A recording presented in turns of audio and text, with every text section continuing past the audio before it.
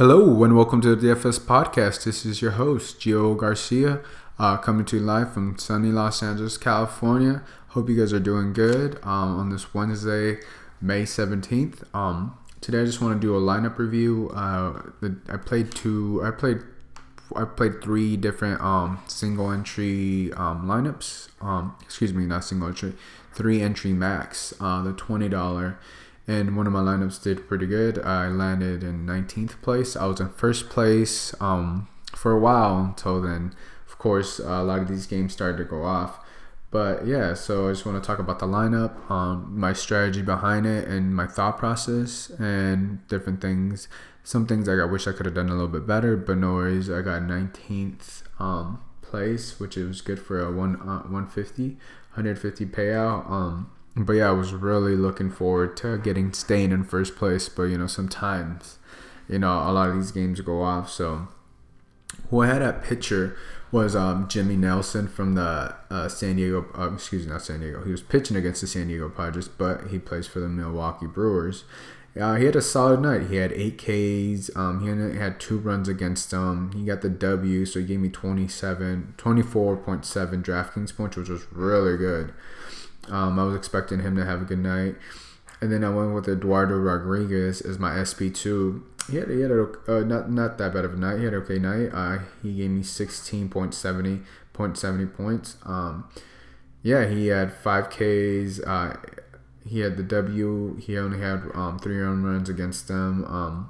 It wasn't too bad, but I kind of would have wished I could have fit Darvish in here, but I had a really a lot of expensive bats to fit him. So what's at catcher, I went with Brian McCann from the Houston Astros. He gave me 16 points. He did really well. And then with the rest of the team, I went with the stack. I went with the heavy stack of the Detroit bats, because I felt like everybody yesterday was heavy on the Cubs, which everybody should have been. Total over under was 12 for that game. So I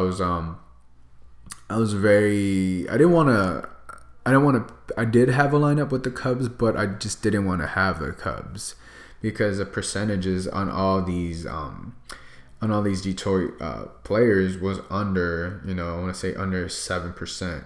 All the players that are rostered were under 7%, and I played the percentages right. So for example, Miguel Cabrera, he was 5.3 and gave me 18 points, which is insane. It was really good. Ian Kinsler, who also plays for the Detroit Tigers, he was on 7%, and he gave me 17 points as well, which is really good. It was only 900. And then it was kind of like a game stack. I also went with at third base. I went with Manny Machado. He was on 5%, which is awesome. And then Carlos Correa from the Houston Astros, he was on 5% for 14 points. Then Adam Jones was only on 2.4% for 15 points. And then the start of the night, JD Martinez owned 7% for 42 points. It was insane. Guy went off. He had 2 home runs. He had 1 grand slam. Literally went off. And then the final player I had was Justin Upton. He only gave me 6 points, but he was owned 6%. So yeah, look, a lot of the stack, I felt it. Like I said, I did have some Cub stacks, but I knew if the Detroit Tiger stack would have gone off, and they did, and they both went off, would have been insane. So the total of this game was the Baltimore. I think they went up to like the 13th inning or something like that. I'm not saying here I can predict that the game went. I could have predicted that the game was going to go to extra innings. No one could have. But I had a chance that I knew, because there was 2 lefty pitchers that were going up against each other. So it was Wade Miley, the pitcher for the Baltimore Orioles, and Matt Boyd for the Detroit Tigers. So there was 2 lefty pitchers, and I believe Wade Miley was due for some regression, and he was. And the Detroit Tigers smacked him around, which was really good. And then also Matt Boyd's not that good of a pitcher. He was facing a pretty strong bats from the Baltimore Orioles. They're really good. I mean, I think they're getting kind of slept on. I don't think anybody necessarily believes in them. so far, I mean, I didn't really believe them, but yeah, this team is for real. I'm excited for them. I lived in Baltimore for 2 years, so I'm excited for them to do good. I'm still a Dodgers fan, but yeah, I want them to do good because when I was out there, they were struggling really bad. So, but yeah, anyways, the team went off. It was sick. I liked it. I wish. I mean, I got a total score of 184.4. I mean, it was good for 19th place, but I mean. First place had a total score of 210.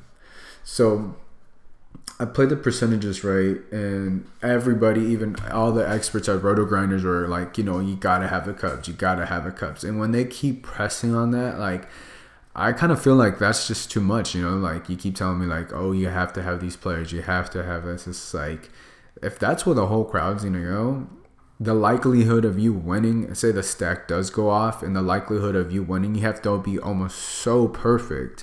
Hey, I mean, because say 40 something percent of the crowd also has the same players and different that your one-offs or whatever have to be so good. I mean, have to go off because essentially you're battling with 40% of the crowd and just one or two different players that you selected from a different team are the ones that are going to win you the money. You know what I'm saying? And your pitching has to be good as well on top of that. So I'd rather pick a lower stack, a lower percentage stack if I'm playing GPPs, big tournaments. And yeah, play the percentages. I did that last week with the Washington Nationals and it didn't work, but I had the percentages right. And it was against Wade Miley, so I have been picking on Wade Miley, but Wade Miley had the better end of it, and the Nationals didn't do nothing. But this week I was right. I paid the percentages, and Wade Miley got smacked around. But yeah, so that's what it is. I just want to give a little review. Don't be afraid to go against the chalk. Don't be afraid to try something else.